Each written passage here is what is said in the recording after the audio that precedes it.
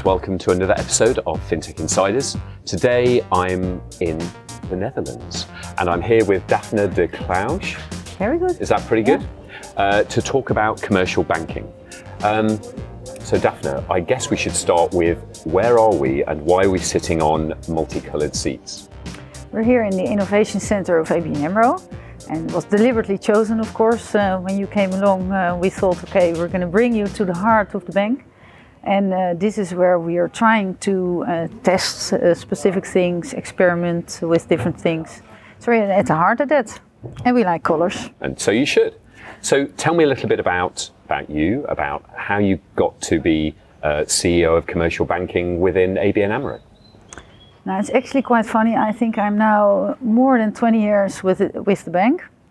But if you would have asked me 22 years ago, will you ever be a banker? I think I would have laughed really, really hard, because I'm a psychologist from origin, and so I never thought to get into banking.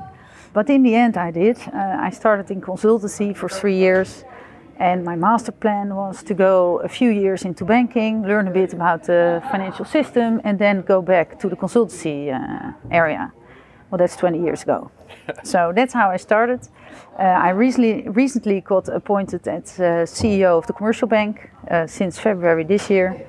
Yeah, it's actually a part of the bank where I've stayed in almost all my banking career.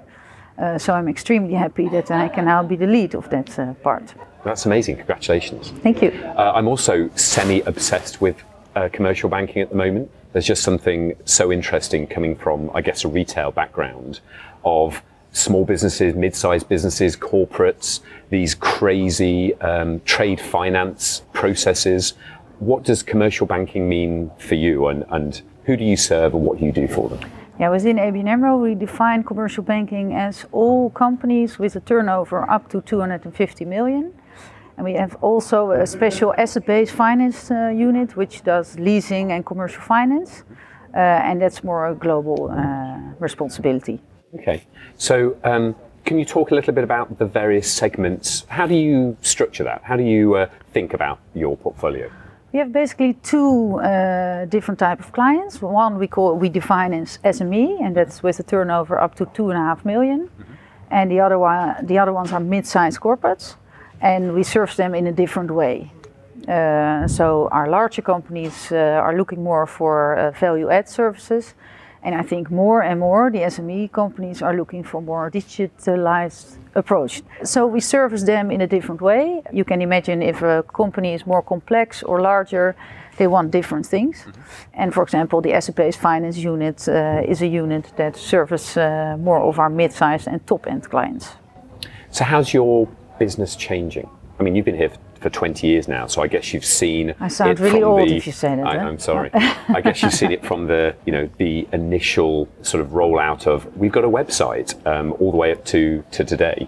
Yeah. You know, how has it changed? Well, it's changing quite rapidly, actually. Well, you know us as nobody else. But we've seen the bank change in many different ways. Don't forget, there has been many changes in the financial industry. We had M&A, we had internet banking. That was a big thing at that point in time. Now we cannot imagine it anymore. And now is digitization and new legislation, for example. So it's changing quite rapidly. And we're trying to catch up with that as good as possible. So one of the things that I think we're seeing in the UK, especially with the rise of challenger banks, is this move from commodity financial products, you know, the current account, the savings account, and distribution channels that service those, towards something that's not product based, towards something that's more services. Is that something you seeing in the Netherlands? Definitely, and it's also something that I personally believe in very much. I believe that we will get more and more into specific platforms, so service clients with commodity products on specific platforms. And then our value add is more on expertise and on other things that we can bring as services to our clients. I believe the retail bank is already much further down the road, and I think that's quite usual that you see that the retail bank is a bit further.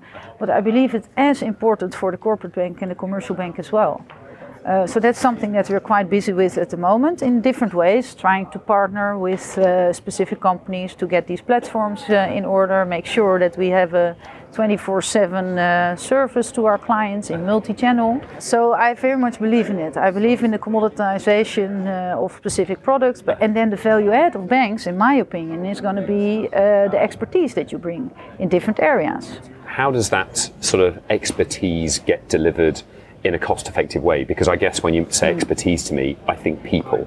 And I guess with digital technology is the capability of actually delivering expertise without having massive middle or back offices. Yeah, I believe very much in the combination. You have a big discussion also about is the computer or the robots, are they replacing humans? I don't believe in that. I do believe specific processes will be mainly focused by robots. But I believe very much in the human touch as well. So if I talk about expertise, I talk about, for example, specific asset-based finance expertise. Right.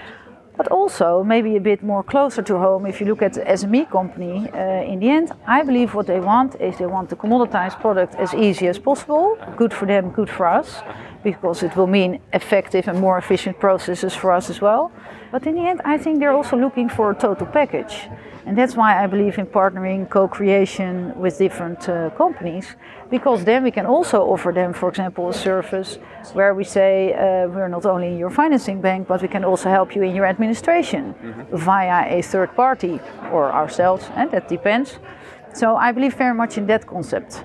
So we're here today for the Beyond Banking event. Yeah. Does that tie into this vision? Yeah, I think so. We find these events very important because we want to create a platform where we can have discussions with each other on this, both with our employees but also with external parties. As you know yourself, we invited you over there, but we also invite clients, and then we have a discussion about all the changes that are coming. And we're trying to co-create something to shape our future and to say this is the route that we want to go. And of course, then we need to ask our clients as well what it is that they really want. Because too many times we think that we know, but in the end, they know best. So we need to ask them what they want from us in the end. So co-creation just isn't something that most banks are used to doing. I think that a lot of the time, at least with clients that we talk to in the UK, there's a view that it's in my branch, it's in my app, it's on my mobile, or it's on my desktop. Yet co-creation sounds like you're creating products and reaching beyond the boundaries of the bank. Does that fit with you? That fits definitely with me, and I believe that is the route forward. And I think many of the banks are thinking like that at the moment. And you see, and I many times get the question, are the fintechs a big threat? And in my opinion, they're only an opportunity. And in the end, we are in the same ecosystem, and we all need to make sure that we service our clients in the best way. Of course, they are new competitors. You could also see it differently. You could also say that we all have a different piece of the pie, and by serving the landscape better together, I believe it's only an opportunity. So does that apply to people working in ABN AMRO as well? I know that one of the themes of the Beyond Banking Days is entrepreneurship. How does that work? It's always difficult in a larger organization, and especially if you have new legislation and specific ways of working in a bank. And then we say now entrepreneurship is really important, so now please all think for yourself. It doesn't work like that, but what we're trying to do is to create a different culture. We are very much focused on an agile way of working. We also have new culture principles, for example, and two of those are give trust, so making sure that you give more trust to people so that they're more willing to experiment or test themselves new things. And the other one we call Be a Columbus, where we say, make sure that you think out of the box. Take time for more innovative things. Mm-hmm. So we very much believe in that. Does that mean that we're now the same as a small company, small fintech? No, but we're trying to create our culture in a way that we stimulate people to do these type of things. I guess that's phenomenally difficult in a regulated environment where you ultimately are responsible for for thousands, millions of customers. How can you be a Columbus when actually there's a lot of money and a lot of big clients on the line? Yeah, it's funny. For me, it's not tied to money, and it's of course it's tied to legislation. It is great to say give trust, but in the end there are boundaries. But that accounts not only for us; that accounts for every party. And actually, it's my opinion that the more trust you give to people within certain boundaries, also the accountability goes up, and you get a different type of discussion. So for me, the one doesn't exclude the other. It's a plus. Are we now in every area of the bank the best entrepreneurs? No, of course not. But also testing, for example, challenger IDs and challenger banks. And those are also things where you get a different discussion with your own employees, in which they say, hey, that's going to be our own competitor. Yeah, correct. And then you get a different mind change. So I believe it's possible, even in an environment of the financial services. Okay, that's great to hear. The Financial Times guides you through complex issues. In divisive times, don't settle for black and white.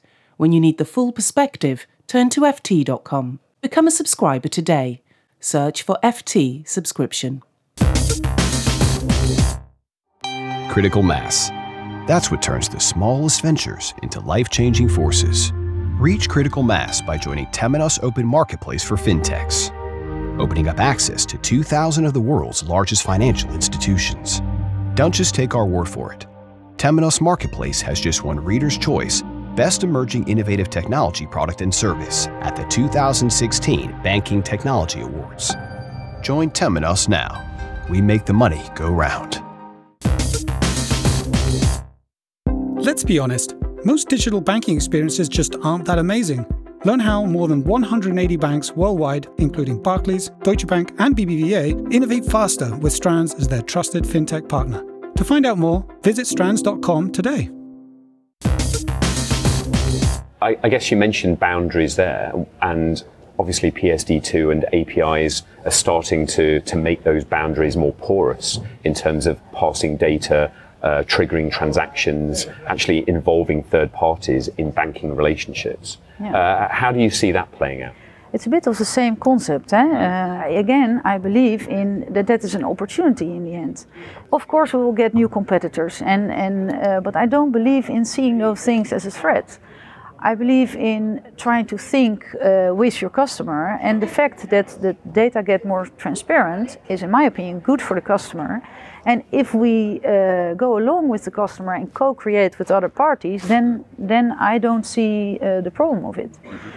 But it's not only an opportunity, of course. You have to make sure, don't forget, we know our clients quite well. And we're trying to move along with them and ask them what they really like. And then I don't see any reason why it would be difficult to have a partnership with other type of companies so that we serve them the best. I don't know if you have a different point of view, but I very much believe in it. So I understand, I guess, a number of the trends that are happening in retail banking. If I am fresh to commercial banking, what would you say are the few things to look out for, or what do you think are the key trends that are coming that as a new commercial banker I should keep my eye on? You know what? I don't think it's going to be so different than a retail bank. I do believe the retail banking is normally a bit faster. We talked about that before. Yeah. But I believe it's as important for the commercial and the corporate bank to also go that route. What I do believe is you have different type of technologies that will be more important in the commercial area. An example is blockchain. I believe if we get the blockchain right and we find ways to do smart contracting in that, it can change the commercial bank as a whole. It can change the way we work with our clients. And we're testing ourselves. You're in an area now where we're testing that as well for our real estate clients, for example. And if it works out and the client, ourselves, but also the regulator and also companies related to the real estate can all access the same data at the same time, I believe it will change the future of banks, but also very much of our clients. And even our regulators are really excited by it and want to join. So I don't think it's very different, but maybe there are different type of technologies that will be more interesting for the commercial bank. I can definitely see that. And with, I guess, open banking APIs, with blockchain, I guess the other of the holy trinity is machine learning and the ability for the data to be used in order to make decisions for customers. Is that something you're exploring? Yeah, we're exploring all kind of those type of things, and this is definitely also one of it. So I guess one of the things that we're often asked is about how much banking will change. Is banking 98% finished and digital gives you just that additional edge or a different channel, a different way of interacting with customers? Or is it 1 or 2% done? And actually the underlying products and services that banks deliver and even the business models they work with will change. What do you think? I believe it's more somewhere in the middle. I don't believe the one and the other. I believe we're ready for the new challenges coming ahead, but we're also progressively learning. And as I told you, if I look at how banking will move, or how the commercial bank will move, and if I talk about platforms and partnerships, and that's completely different than we are doing today. So I do believe that it will change. I do believe it's going to be an important change, but I also believe banks and the financial system is so used to change all the time that we're more ready than everybody thinks. That's what I believe. I guess I've got a view that banks and most large organizations have had transformation programs and had a lot of change, especially on the regulatory side for a long time. But is digital change a different order of magnitude? If we're moving from products and distribution into these intelligent services, if the organization and the way it funds projects and programs, the IT behind it, the processes they use, all have to change relatively quickly. Yeah. Do you think that that's deliverable within an organization this size? Depends on how you do it. I do understand what you say, and I do believe that is a larger change for the bank. But if you believe in the connectivity of expertise and value add and that, then I believe we're already quite good in expertise and value add. And we need to learn more about digitization. So if you take the combination, that's how I end up in, we're further than the 1% that you're describing. And if you then believe in that you don't have to do everything yourself, then I also believe it can go quicker than that you think. So I see it as a challenge, but I see it as a positive challenge, and I believe that we are ready to make those changes. What do you think the roadmap for those changes look like? Is it that you start in small areas and develop particular products and propositions and launch them, or is it more wholesale change, across the bank at the same time? I believe more in agility, so I don't believe in making a plan for a route until 2020 and then make a massive transformational route. I believe in smaller steps, making choices on what your customers find most important and start there, and then slowly migrate towards the horizon. But I also believe, the time where we make strategy plans with 800 pages and we have all routes described, that time is over. So I believe in small steps and adjusting along the way. Which I guess needs very highly skilled people working in small teams to deliver this kind of thing. Yeah. Is talent a priority? Definitely, always, on both areas actually, also on the expertise area, but also on the digitization area. We have recently, in the last 1.5 years, got very used to getting a more agile way of working, where we have mixed teams, IT, operations and business all in one team. And it works quite well actually. Yeah, I believe we're on the right route there. Great. So if young talent or particular fintechs or people who would want to co-create with you want to get in touch, how do they do that? They can just give me a call or send me an email. Cool. I'm on the website. Okay, well that's great. Daphne, thank you so much for taking some time to talk with us. Thanks. Cheers.